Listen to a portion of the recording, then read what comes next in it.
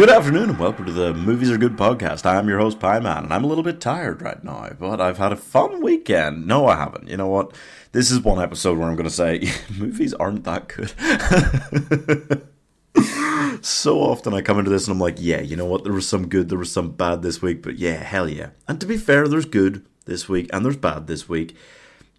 There's just more bad than good. I gotta say, wow.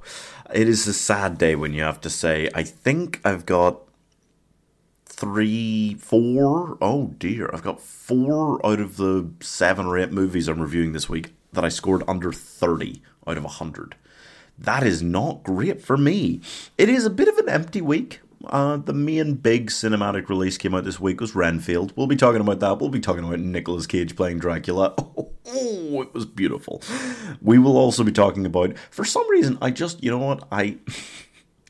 because there weren't a lot of cinematic releases this week, I kind of looked to check if there had been anything major I'd missed since the beginning of the year. And I had missed Magic Mike's Last Dance. Mostly because I'd never seen a Magic Mike film. So I decided this week I was going to go for it.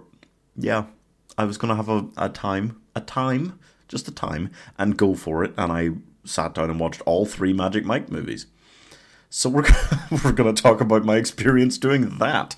We also had some streaming releases this week. We had On a Wing and a Prayer, the surprisingly religious plane crash movie from Dennis Quaid. That was a time. We've got Netflix's Chupa, which is about a small boy who goes to Mexico and meets a tiny chupacabra and befriends it. It's like the Iron Giant if it sucked. I decided, because it was a bit of a light week, instead of just going for some random off-the-wall horror movie for an extra review this week, I was going to go for a random off-the-wall horror movie that stars Nicolas Cage, and I watched Willy's Wonderland. Oh my god, the tragedies I've seen this week. And then we always have our movies are bad entry in the week. It wasn't actually the worst film I saw this week, but I did decide, in the wake of everything that's come out recently, to go back and watch the 1993 live-action Super Mario Bros. Movie. So we're also going to talk about that, and I swear to God, if I make it through this episode without bashing my head off the desk, it will be a victory. So, first up, Renfield. I gotta say, I was looking forward to this from the very first time I saw a trailer for it. I thought it looked magnificently funny. I thought it was going to be one of the comedies of the year, unquestionably. I'm comfortable in saying it is my comedy of the year. I will say it narrowly beats out Cocaine Bear. And I'll talk about why as I go. If you don't know, Renfield is about Renfield, who's been Dracula's little bitch boy for the last century or so, and Nicolas Cage is playing Dracula, so you can only imagine the just brilliant levels of memeage that this film reaches. And he basically, Renfield decides he wants to get out of this toxic relationship he's in because Dracula's really not that nice to him. And it's a beautiful film.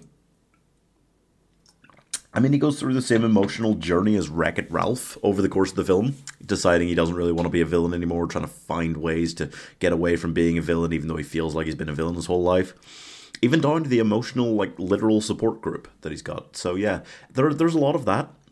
It is incredibly bloody, incredibly over the top with the action sequences. It's a full-on action comedy. It's not just a comedy. It's full-on action comedy the whole way through. It's got a lot of action scenes. They're all really funny. And the entire cast is amazing. It's got Nicolas Cage as Dracula. It's got Nicholas Hoult as Renfield, who, just this kind of role, a kind of sweet leading character who is in way over his head into something, is not at all a normal person, and just sticks out like a sore thumb from society while just trying to be a happy, nice, regular Joe. It's somehow exactly perfect for him. I feel like he's almost been typecast into that very specific set in 3 or 4 movies by now. He is wonderful at it. He's wonderful at that kind of role, and he made it so much fun. Awkwafina, I never know how to pronounce her name. I love her in everything I've seen her in. She again kills it here. Even though her character, surprisingly, for her and the roles I've seen her play, it was as close to a serious character as the film gets. For sure. And not that it gets that close, but for sure she was the that everybody else kind of comedically played off of. as much as there was a character like that. It was just kind of all insane characters. Yeah. And then Ben Schwartz. Ben Schwartz was this kind of criminal that tried to befriend Dracula as Dracula got pushed away from Renfield, and he's also actually really great. I love Ben Schwartz. I love everything he does. And I didn't actually realize, I had it in my head that he was in something coming up that I knew about, but I forgot that it was this until I went into the cinema and saw him, and I was delighted to see how big a role he got, because I do think he's hilarious, and he did so well with it. Overall, it's I think it's better than Cocaine Bear, and it's tough for me to say because Cocaine Bear was one giant beautiful meme and I loved it. But I think it's better because this film has some semblance of story. It's not just one big meme. Cocaine Bear, at the end of the day, let's face it, was just one big hilarious meme. This is a better actual movie, and it's hard to say that I did actually get more enjoyment out of it because I was crying in the cinema during Cocaine Bear. But I was almost crying in the cinema during some of the comedy action sequences in this. The jokes are just really fun. It bounces off the, yeah, this is Dracula and he's fucking crazy narcissist thing a lot. But it does it so well. It is so much fun.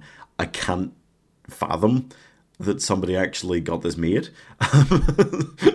And the people working on it, I mean, Robert Kirkman, the guy that wrote the original Walking Dead stuff, he wrote this movie, and it feels like he started out trying to make like a really serious modern take on Dracula and vampires, and then halfway through gave up because it's just too funny. It's just too funny and silly and wacky an idea when you try and put that in the modern world. And it worked really well. I gotta say, I don't think I'd have any of those I'm a movie critic, so you should listen to me about my improvements to your film bullshit. I don't have a single thing really that I would have done differently with this. It is overly sentimental and sweet at times, which feels minorly out of place in such a silly, wacky comedy, but it kind of works at the same time. I felt a little bit like it's on the verge of overdoing it at times, but no, it does kind of work really well, and I really enjoyed it all. It's got such a fun build to it. It doesn't feel like it really loses the plot in the third act, which was impressive. It does just kind of have a magic Dracula's blood heals things, so we can fix any of our problems at the end of the film. But it's no worse than at the end of a Scream movie when they go, oh yeah, by the way, this person who got stabbed 8 times survived. Yay, move on. It's just kind of, yeah, let's get a happy ending out here, and that's fine. Because what else were you going to do in a wacky, silly, utterly insane comedy like this? It's not surprising that they would choose to do that, and it didn't bother me that much because it is such a just crazy film. It gets away with doing whatever it wants to, basically. Yeah, so I was fine with it. And yeah, I think it's definitely my film of the week. It's very much worth seeing if you haven't. Wow. Just if you love wacky comedies, if you love any comedy, if you love Nicholas Hoult, if you love Nicolas Cage, I gotta say, wow. I've had a refreshing between this and Willy's Wonderland, which I'll talk about later, on just how mental Nicolas Cage really is this week. And it's not like I forgot, it's just like sometimes, the only thing I'd watched of Nicolas Cage recently was The Old Way, which is a Western he did that I saw at the beginning of the year, and wow. Yeah, that was just bad, and that was just like his more serious, trying to do something different kind of thing. It's so much fun to just remember that Nicolas Cage, the majority of the time, is just being an absolutely brilliant meme. And I love the man for all of his insanity. And he really does. In interviews about this film, he talks about, the real difficulties and challenges he threw into playing Dracula, and how he'd love to do a proper Dracula film now. And I was like, I can't tell if he's a meme or if he's just taking himself so seriously that he becomes a meme. Like, he comes out the other side. Like, memes are just circular. And he's gone around the circle 8 times until you can't tell what's going on with him anymore. Mental. Is he a good or a bad actor? We'll never know. But anyway, Renfield, I gotta give it an 81 out of 100. It's so goddamn good. It is awesome. Really incredible. And after a few weeks of kind of not the main blockbusters in the last few weeks, things like Mario and stuff, yeah, it's a nice reminder that sometimes the biggest movie in a week, the big cinema release, can just be freaking awesome. I just had such a good time with it, and there was no point from first hearing that this movie was happening to seeing the trailers to hearing the first reviews come out about what it was like to seeing the film. There was not a second anywhere in the build up to seeing this or watching it where I thought I wasn't going to love it. It was just so much fun, and it's a great movie, yeah. So, next it's the Magic Mike franchise. I'll put an asterisk next to that because I'm not sure it really deserves to be called a franchise. It's just kind of 3 films that happen, and they're all completely different movies. It's baffling. Oh, it's baffling, yeah. No. Especially after having not done one for 8 years. They came back to do Magic Mike's Last Dance. Like, that is astounding. But I'll talk about them, okay? It's so weird to me, because you've got the first movie, okay? First Magic Mike movie is just male Coyote Ugly. I know it's based on, like, Channing Tatum's own experiences as an 18-year-old doing stripping in Florida or whatever. But it's just male Coyote Ugly, okay? The crux of the film really is that Magic Mike's already there, Channing Tatum's already there at the club doing stripping, and he meets this guy on his second job at a building site and lures him into the world of male stripping.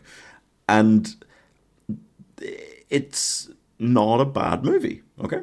As an actual movie. I know that the charm of these films, everyone goes, yeah, well, the only thing that you get out of Magic Mike movies is sexy men taking their shirts off.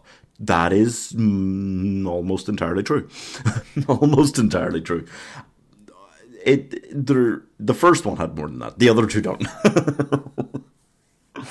The first one is this story about being dragged into this kind of world and the drugs and the sex behind it, and how that can how I mean, a lot of women shoving dollar bills into your thong can really give you an overbearing sense of confidence and self-worth, which becomes dangerous at a certain point. There's a lot of intriguing themes to it. There is. And a pretty good performance by Alex Pettyfer. Who's Alex Pettyfer, right? Yeah. Who is this young guy being led into this world.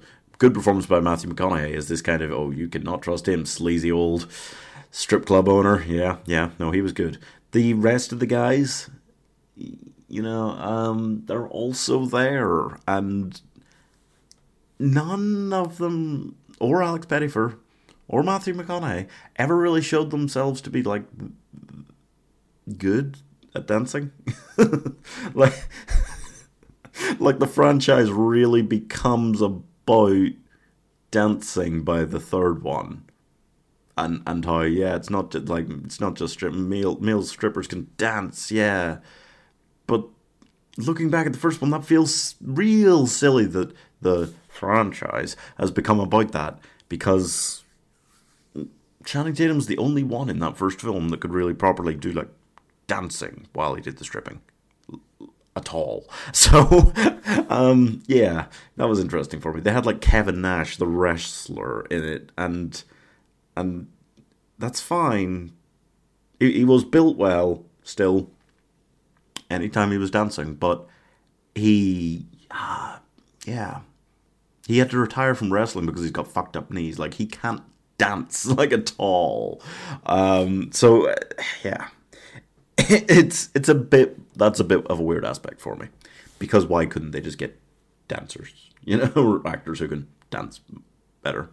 I know they probably want to show that the club's got, like, a range of different types of people and that can do different types of acts, but I don't know, it feels strange retrospectively because they made it so much about the dancing in the later films. So yeah, the first film, though, it was,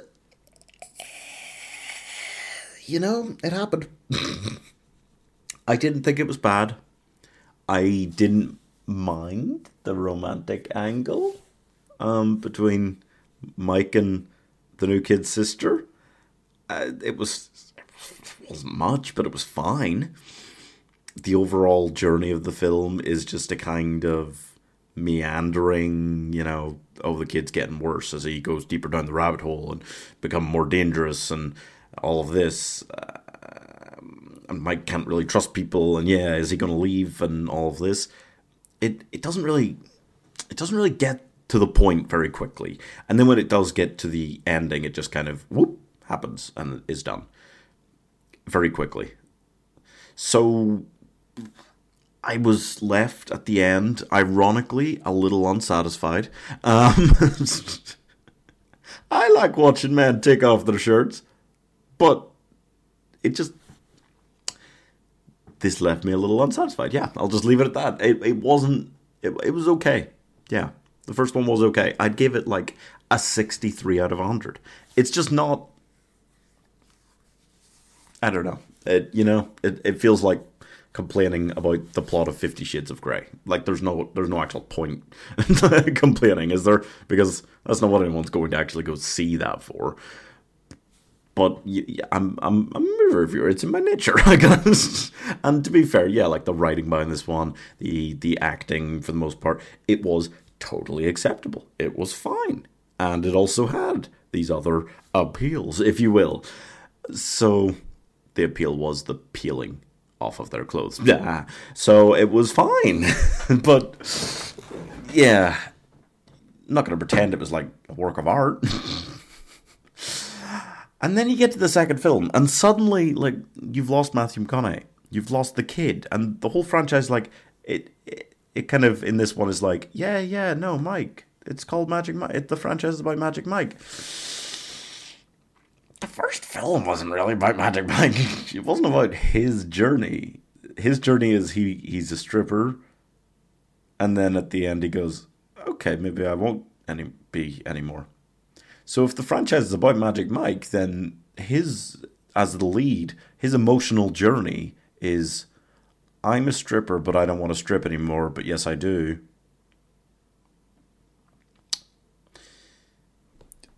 So that's what happened. And the films happen quick. Magic Mike XXL, it happens fast here. He is working on his custom furniture business. Yep. That sounds like something you tell people that you do when all you actually do is stripping. He's working on his custom furniture business, and he gets a call from his old stripping buddies, the ones who were really, really side characters that you didn't have to give a shit about in the first movie because you only focused on Channing Tatum, Matthew McConaughey, and Alex Pettyfer's characters. Well, guess what? In this one, they got rid of Matthew McConaughey and Alex Pettyfer's characters, so Channing Tatum's character has to be the lead because he's the only character we know anything about that's left. And then all these other side characters who really were not important, we did not care about in the first film, they're his Bond group of buddies. He's separated from them, but now he's come back to them. He's come back to the fold, and that's really important, an emotional journey for us that we should care about.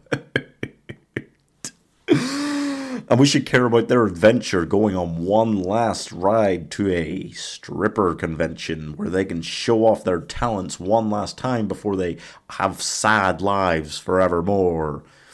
And there's no real end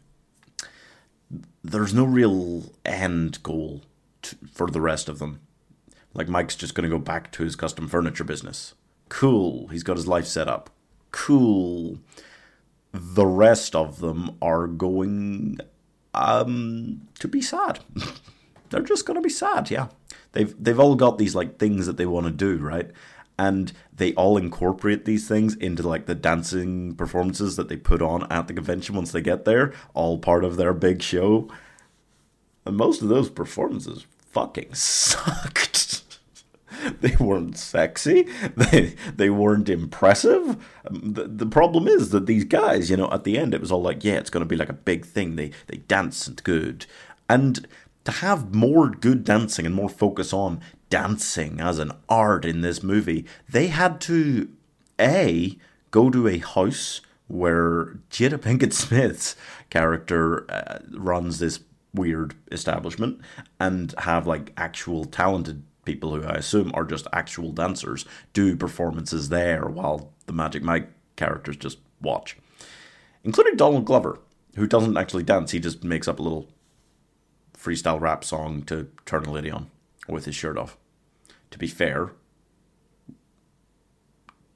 that was one of the sexier parts of the film. But yeah, no. And then they go on to the convention, and once they get there, they basically try to hide the fact that most of them can't dance by, well, one, having Mike and one of the actual dancers from Jada Pinkett Smith's place put on the biggest and by far longest performance. And then by having the rest of them do these things that it's like, yeah, this is linked to what they want to do with the rest of their lives after this. But nobody cares. I never cared about any of these other characters. They don't matter to me. They're just kind of there. And the things they want to do just don't really fit. And it's just, those were all dumb. And the problem was that it gave each of them their own performance. And so that was like, 15 minutes of the movie. Just watching them each individually put on their own performances, which felt so dumb.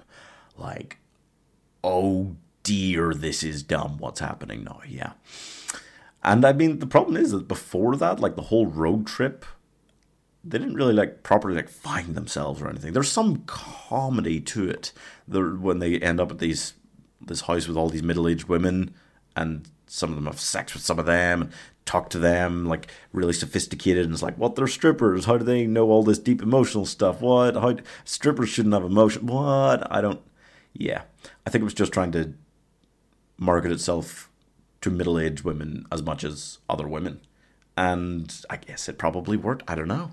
I really don't know. How did these films do in general? Because this film, it was not much of a film. No. It had Mike falling in love with another girl, kind of. Maybe falling in love. Just grinded on her a lot at the end, and therefore they're together now. It's never made clear. And yeah, there's a lot of characters. A lot more than you need. There are a lot of just kind of scenes that just kind of happen. They're just kind of journeying, and they crash, and they try to turn on this random lady working at a supermarket.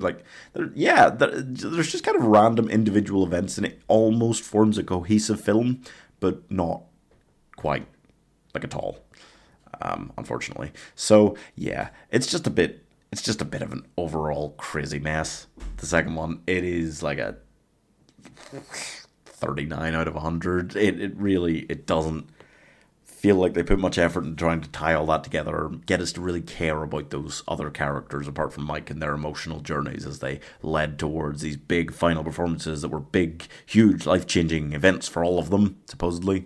That was just whoosh. His final dance, Mike's, was great. But yeah, it's barely a film, honestly. Barely. And then the third one.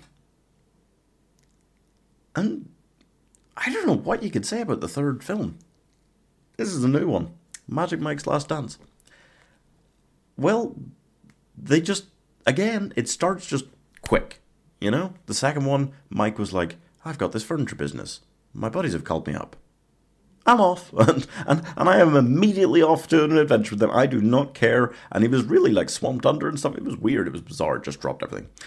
This one, it just kind of, everything Mike cared about in the first two films, all of his journey was about this custom furniture business. This thing is hugely important to him. This is all he's got. This is his whole thing. And it just kind of explains that away by being like, COVID.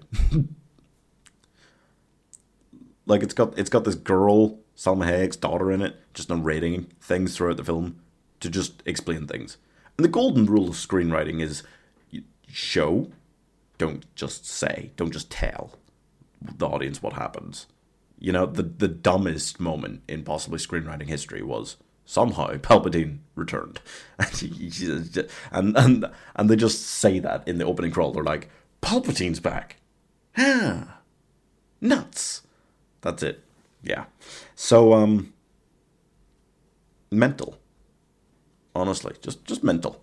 Whole thing. But after that, they just kind of go, right, so he's per now. He's just a bartender now. That's it.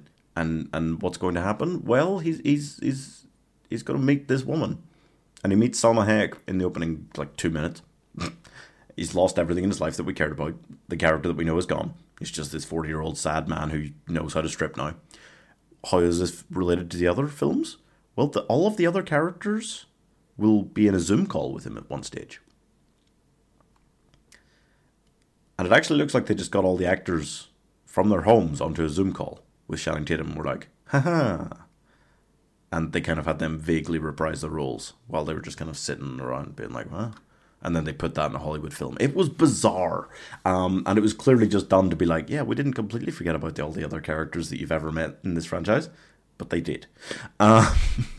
They totally did. They could have had more of them sent out there to London with him to train all these other people or whatever. But they didn't. You know why? Because none of them could ever dance. So why would they be dancing instructors? Whoops. And this is what I mean. This franchise at this point has become entirely about dancing and Mike's ability to dance and to teach dancing. And it feels insane from where we started to be here in the space of 3 films. But yeah, this woman, Salma Hayek, has got this theatre in a divorce from her husband, and she wants to put on a show which they've been putting on for ages, but she wants to make it not that show at all anymore because she wants to make it about stripping. So after getting a dance from Mike, she brings him to London and puts him in charge of a huge important thing, gives him a job because he made sexy love to her. And the whole premise, the whole point of the film is that she really feels this for him now and hopes that he feels it for her too. That's the equivalent of the Beast locking Belle in his tower and being like, why doesn't she love me? Her complaint through the whole film is, why can't he see? And everyone else around her is like, oh, that boy, he's going to wake up at some point and realise what he's got with you. And it's like, well, you said you didn't want to have sex with him when you get to London, and then you keep turning up in his bedroom at night, and you keep saying, no, we can't do this, we're working together. And yeah, God. This film was written for women. God, I swear. And look, overall, I do think that the second one, or the third one, is better than the second one. Because, whoa, the second one was mess-tacular. But, again, the end is half an hour-ish where they're performing the play and you're just meant to watch and enjoy all of the sexy things that are going on. And some of the dances, like Magic Mike's big final dance, really good, really well done, really awesome. Oh, he's sliding around in the rain on the stage with this girl performer that he's dancing with. Really great dance. Just on its own. Everything else, and the kind of framing device of this woman who's meant to be playing the lead role in the play, just kind of, after the opening scene, she just talks and is like, yeah, this is what women want, and this is what we should have. Look at these sexy men. And that's just happening, and then we're watching these dances for 20 minutes, so long before Mike gets on. There's nothing else going on, and it just feels nuts. And that is the same as the end of the second one. And in both cases, it's just the third act. It's a mess. If it was Channing Tatum doing a 30-minute dance, maybe, because he actually puts effort in and is good. In this one, the dancing and stuff was better. In the rest of the performance, I just didn't care that much about what was happening. Wasn't, there's no investment in that as an audience member. That's just the sexy times. It's just yeah, we did some plot stuff, kind of, now sexy times. And the romance story is the main focus this time. It was a major side plot in the first one. It was a pretty minor side plot in the second one, which became major only at the very end. And in this one, it is the main story. It's the whole thing. It's just, Mike is 40. This woman is divorced. Will they get together? Yes, because it's focusing entirely on getting middle-aged women to like this film now, and they want to believe that that could be them.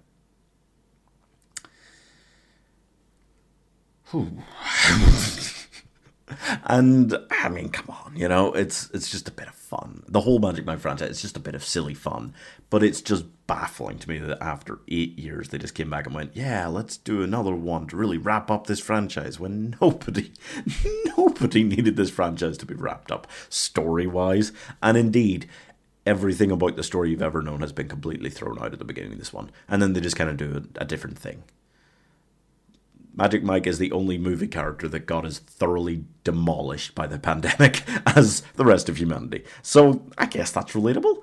But overall, I'm giving Magic Mike's Last Dance like 47 out of 100. Way better than the second. Way worse than the first. Yeah. It could be worse. And now we get to move on to some of the other new films that actually came out this week. Unfortunately, because they're all so bad. Some of those Magic Mike movies are some of the better ones we're talking about this week. On a Wing and a Prayer. Oh, On a Wing and a Prayer. Okay. This is a movie that came out on Amazon Prime this past week. It stars Dennis Quaid. It's a true story movie about a guy who was on a private charter flight with his wife, 2 daughters, and the captain, who he knew as a friend. And the captain had a stroke. This happened like 2 days after the guy's brother's funeral, who also had a stroke and died. As did his uncle and his dad, and yeah. And at one point he says, like after his brother dies of a stroke, he says to his wife, how can a God that's kind and benevolent do this? If there's really a God up there, how could he do this? How could he take all of them in the same way like that? And,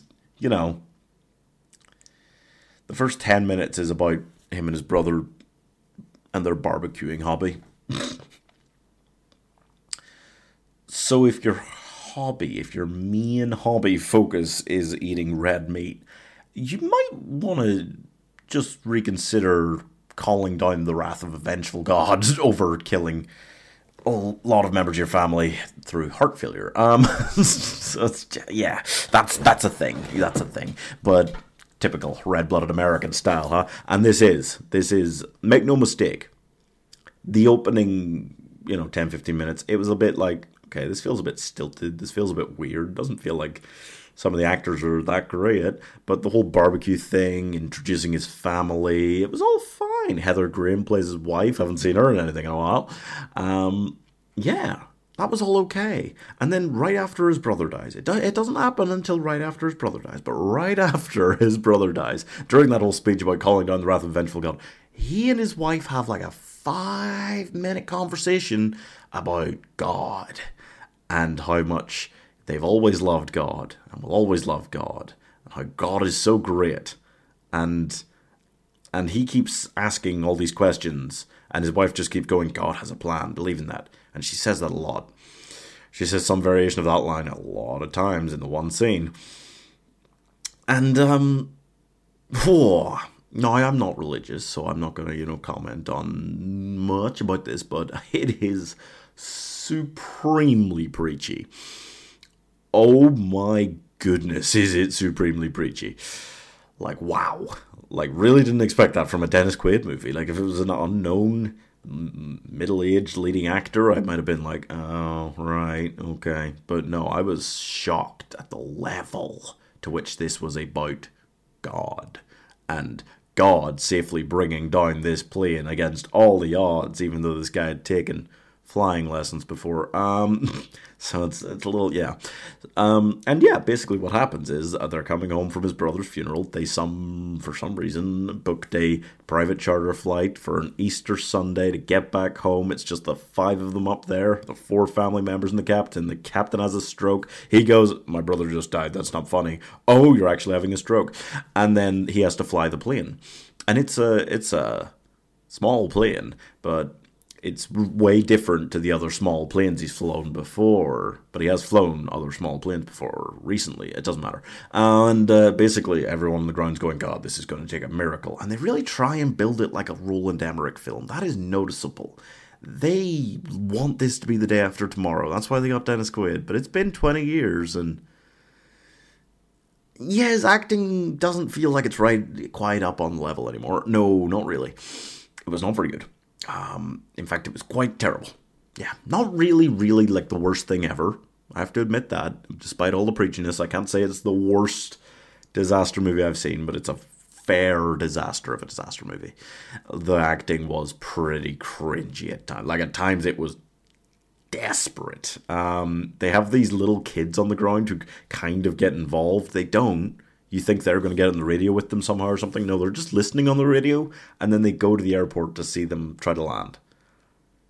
But they use these little kids as a framing device to explain in layman terms some of the flight lingo going on. And there's just these other random characters that you meet and don't really understand why they're involved in the plot for a long time. So it's really a muddled first half in general. And then once they kind of all link up and get together kind of and start trying to get the plane to land safely, there's a period where it's better, not really good, but it's not really terrible. There's less preachiness in the kind of second, early third act. There's a little bit more, almost, they are going for Roland Emmerich style, and there's a little bit more to it like that. But Roland Emmerich style, it's big scale disaster. So it doesn't really work for a small plane going down that worst of times is going to kill this family of 4. It's not a big scale disaster. It's about as small scale as a disaster film could be, and it tries to treat it like a big one. And I think that was one of its major mistakes. And obviously when they actually try to start landing, it's all, God will do this for us. God will get us down. God will do this. Okay, no, mate, you, the guy who took the flying lessons, are going to be the one that gets you down. It doesn't matter. It was a little bit with the preachiness, and it was just bad. Apart from that, real bad. I kind of thought it would be like, like a high 2-star, maybe low 3-star movie. It's like, I'm going to give it like a 21 out of 100. It was pretty rough. It was bordering on 1 star. I think it was actually my worst movie of the week, and I watched the live action 1993 Mario movie this week, which we will get to. Before that, though, we're going to talk about Chupa, new Netflix movie. Uh-oh. Netflix is going to go down. It's an early prediction, because I don't think it's going to happen anytime soon. But in a few years, I think Netflix is going to go down. And that will be another step towards Disney becoming all-consuming, because Disney Plus at that point will probably become the biggest streaming platform in the world. Dangerous, for sure. But Netflix movies, not the Disney Plus movies, a lot of them are that much better. Surely they've got, like, in a couple of weeks, like the live action, big budget Peter Pan and Wendy film coming out. Okay, those ones, at least they feel big budget. And Netflix has some big budget ones too. But, the ones that aren't the big budget main focuses for both of these platforms, oh dear, the desperateness. Oh dear, it's so terrible. And Chupa is one of those. It's about this kid who lives in America, and it's in the 90s, it's said, and he gets made fun of because he's not white. What a fresh new take on racism. So yeah, that's happening. And then he goes for a holiday to visit his granddad in Mexico with his cousins. And the 3 kid actors, they are bad. They are just not very good at acting. And the CGI monstrosity that is this baby chupacabra that they find is at times almost cute, but for the most part just awkward looking, because it's so bad, the CGI. Rough, yeah. So the story about the chupacabra is there's a chupacabra. Oh, it's not a good movie. The story is that there's a chupacabra, and it runs away and leaves its baby behind so that the baby won't get captured by these guys. By Christian Slater, who's the bad guy, who's the inevitable white American bad guy scientist type person who wants to capture it to use its blood for medical things. And you gotta see it to believe just how bog standard it is for this kind of movie, for an E.T. It's an E.T. or an Iron Giant, or any of those. It's just one of those. It's a pretty bad one of those. That could have been a pretty okay one of those if it had any budget. The CGI needed some work, and the actors, almost all of them needed to be better. They got Christian Slater, and he was okay. He was pretty over the top, but it was mostly a kiddie-focused film, so fair enough. It just didn't have much to it. It really didn't. And it didn't even have that much focus on the Chupacabra. The kid does not meet the Chupacabra for, I want to say, about halfway through the film before that happens. It's not a very long film, but even so, that was weird. And then when he does meet him, it's just like, right. So the granddad's got the Chupacabra in the barn, the baby Chupacabra. And we're going to do a few scenes. We're going to do one where he meets it, the kid meets the Chupacabra. And then the next scene with it, he is trying to hide it from his cousins, and they both immediately see it and learn about its existence. And the granddad comes in during that scene, reveals that he's been hiding it here on purpose, and that they're going to protect it from the bad man.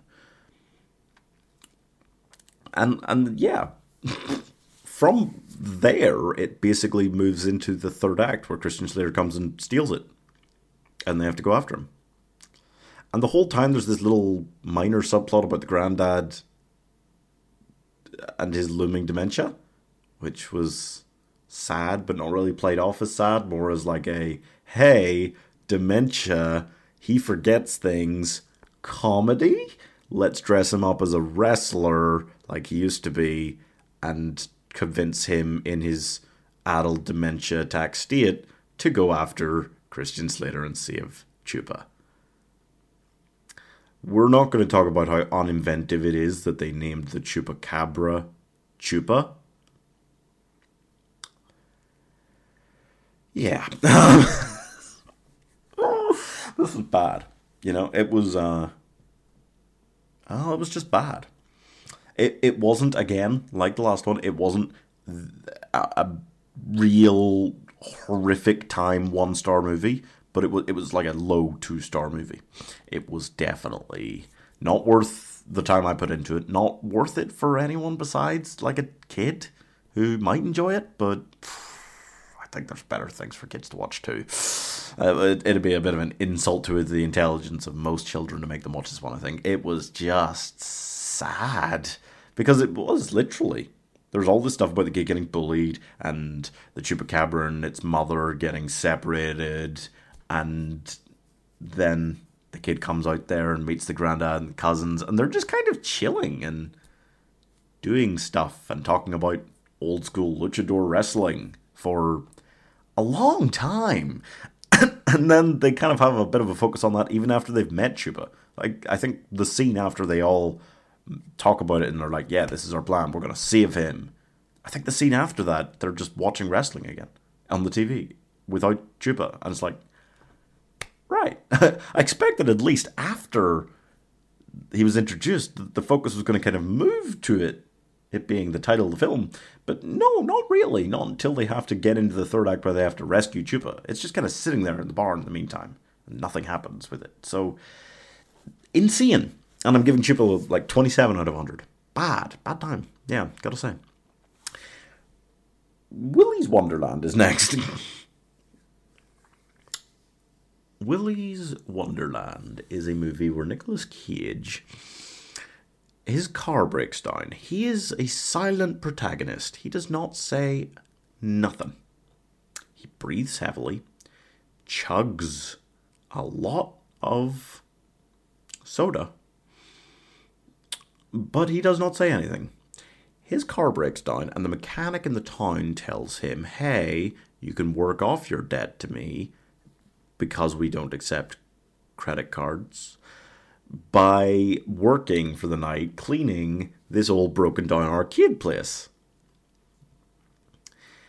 Willy's Wonderland is a Five Nights at Freddy's ripoff, but the security guard goes in there, Nicolas Cage's character goes in there, and starts just brutally murdering any of the animatronics that come to life.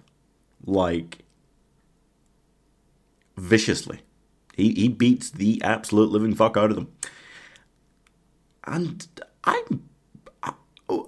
it is one of the better terrible films I've seen recently. It was definitely, for a bad movie, because it was a bad movie. Make no mistake, it was a bad movie. It was awesome. He is completely silent. There's this group of teenagers that break in to try and get him out so that they can set the building on fire because they already poured gas all over it. But the rest of the people in the town are trying to keep him in and let Willy, the main animatronic, eat him. And yeah, they give sacrifices to these animatronics so that they won't come outside and kill everyone else. I don't know why that works, because wouldn't they just be like, well, we could eat some people that you bring us, or we could get more by just going outside? Because there's nothing stopping them going outside, they just choose not to. They just sit here and wait for the town people to eventually bring them another sacrifice. It feels weird, it feels baffling for bloodthirsty, demonic things. If they were trapped on the grounds, that'd be one thing, but they're not. So yeah, it's confusing, and it's not good.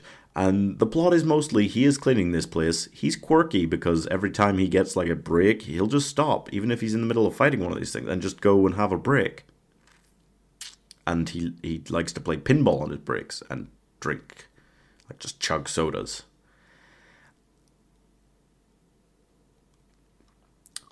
Yeah. It's not much of a horror movie. It is more of a comedy than anything else after having watched it. And it's just another super memey, very unusual Nicolas Cage performance. He just loves putting on weird performances, even if it's in really bad movies. He does not seem to care whether it is a Renfield that's actually genuinely really funny and well put together, or a this, where it's insane, really funny at times, really dumb and boring at other times. No, not too. It's never too boring, mostly because it's quite short, and it really doesn't mess around too much. He is in there after sort of 15, 20 minutes, and then things start happening pretty quickly. There's like 8 animatronics, and he just has like individual kind of fight scenes with all of them. The teenagers come in and get picked off. That's the most insane part of the whole thing, is the teenagers come in, the group of them, and they're all there with him, and they know, because they're so terrified of this whole place, and they know what's going on. They know these things are real and are there to kill them and will kill them if they stick around. And yet they get in there, and after seeing him kill one of them, they're like, oh, and just go spread out around the place and get picked off. And 2 of them stop to have sex in one of the rooms and obviously get murdered. It's just... the movie's just like, yeah, whatever. It has about the intelligence level of like Friday the 13th Part 8, Jason Takes Manhattan. Yeah. And it's doing it in a memey way, but that doesn't change the fact that it is bad. It's unmistakably a bad movie. Really, really stupid, crazy bad. It's just also really funny to watch. And I would definitely watch it again. Does that make sense? There's some movies where it's like, this is memey and stupid, but it's pretty good. This is memey and stupid, but it is definitely quite bad. Very quite bad. Not the worst film by any means that I saw this week, but I'll give it like a 38 out of 100. Highly worth watching if you love bad movies, because you will definitely love this. I love bad movies, so I love this. If I didn't like bad movies, I would not like this. That make sense? Good. So, movies are bad. We've learned that this week, but we're going to talk about one more. Not, interestingly enough, the worst movie I saw this week. Which is kind of crazy, because it was bad. The Super Mario Brothers movie from 1993. The first attempt, and the only, hopefully ever, live-action attempt at Mario. Ooh, yeah. So, as we all know from having played all those Mario games, Mario and Luigi live in Brooklyn. one of them is Hispanic, and they have an age difference which is quite massive, and they get drawn into the highly advanced humanoid Cooper realm, where maybe Bowser lives as King Koopa as a businessman, because all of the Koopas evolved from dinosaurs? It's unclear. The same way that humans in the human realm evolved from apes. This film feels weirdly preachy in that it's making fun of evolution a lot. Not important. And as we all know from the Mario games that we played as kids, then once they make it to the realm of human people whose society is pretty much just like the same in the human world, they have to help Princess Daisy save her father, who has been turned into a fungus that's spread throughout the kingdom, before King Koopa, can break into the human realm and merge their realms using a rock. And as we all know from the Mario games, Yoshi is just a little tiny dinosaur. Toad is a homeless guy that plays music.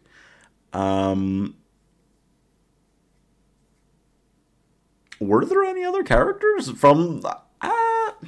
No, not really. No Peach, no Clear Bowser.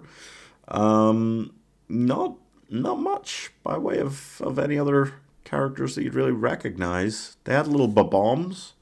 They did have Goombas.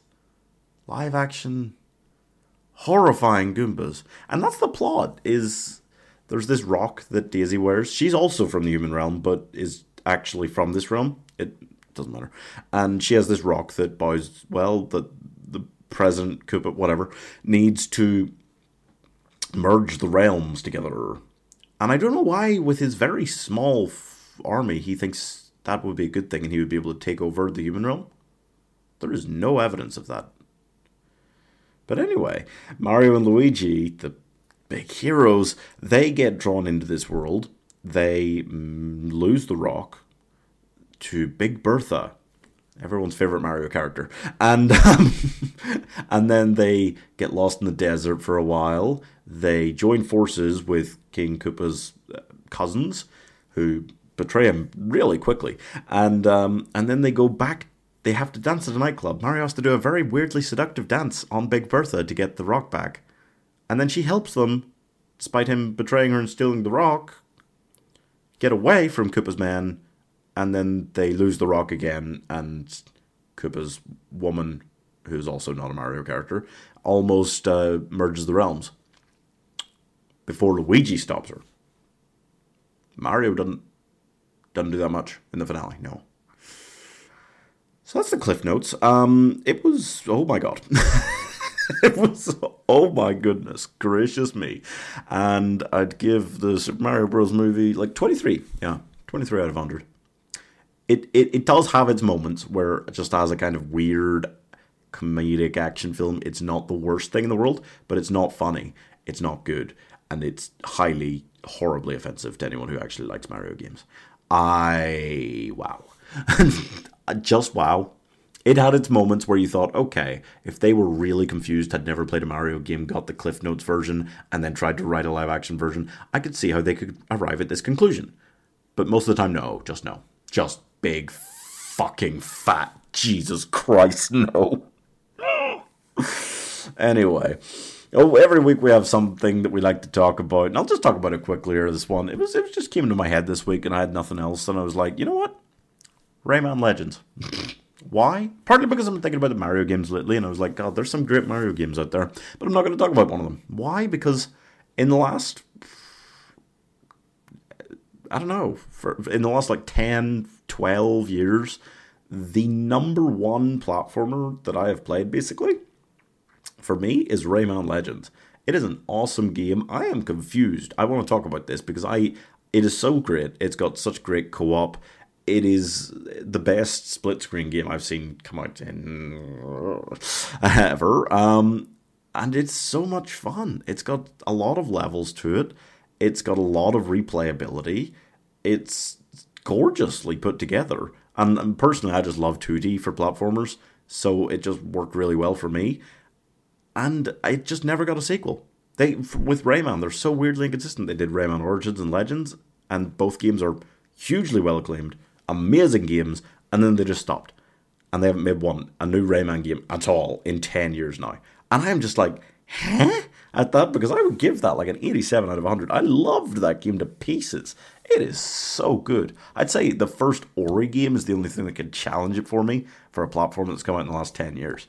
Because I just loved it so much. And it's just putting it out there for any gaming fans. You should definitely give it a look. It is awesome. And that's us for the week, folks. It was not a good week of cinema. No. No. But next week is going to be busy. Busy as hell, actually. Evil Dead Rise is the big release. That's going to be big. And I'm going to do a whole section next week talking about the whole Evil Dead franchise, which is an intriguing one that I know very well. I think I started watching the Evil Dead movies before I really should have been allowed to, probably. Also coming out, we've got How to Blow Up a Pipeline I'll hopefully get to see. That should be interesting. Assassin Club we might be talking about. Searching and Missing. Missing is coming out here in the UK, and it's a film that's a kind of a follow-up to Searching, kind of a spiritual successor. They're both movies just set through the lens of like cameras and phones and things. It's all shown through devices as a journey happens for some people. A very unusual style to it. The trailer for Missing looks interesting, so I'm going to watch both of those as well. And Ghosted, big Apple TV release. Ana de Armas, Chris Evans, action comedy. Don't look in any of the trailers or anything like they've got any chemistry, even though they started movies before together. But it should be interesting. I kind of hope that works out well. I got hopes, Evil Dead Rise, I'm hoping that could be one of the big horror films of the year. That one in particular looks great. I am hoping, I'm going to be bold, I'm going to hope that's a 5-star movie. Ghosted, I'm hoping 4 stars. It could easily be like a 2, we'll see. How to Blow Up a Pipeline, I don't have much expectation for, probably a 3-star really. Searching and Missing, I'm kind of thinking low 4 stars, hopefully for Missing, we'll see. And our movies are bad entry for next week, it's The Beaster Bunny, also known as Beaster Day. Here Comes Peter Cotton Hell. So I'm gonna watch that. A lot of horror, a lot of weird stuff, a lot of franchise, just a lot of films to go through next week for sure. Oh, and Assassin Club if I get to that as well. It's quite a full looking week already. I'm hoping for a low 4-star, probably a 3-star really. Doesn't look phenomenal or anything. But that's all for this week, guys. I hope you enjoyed. As always, the movies are good. Because they're not good. They're not good right now, but the Movies Are Good podcast is here every week, and I love doing this. So share it around, follow, subscribe wherever you're watching, and I will see you again next time.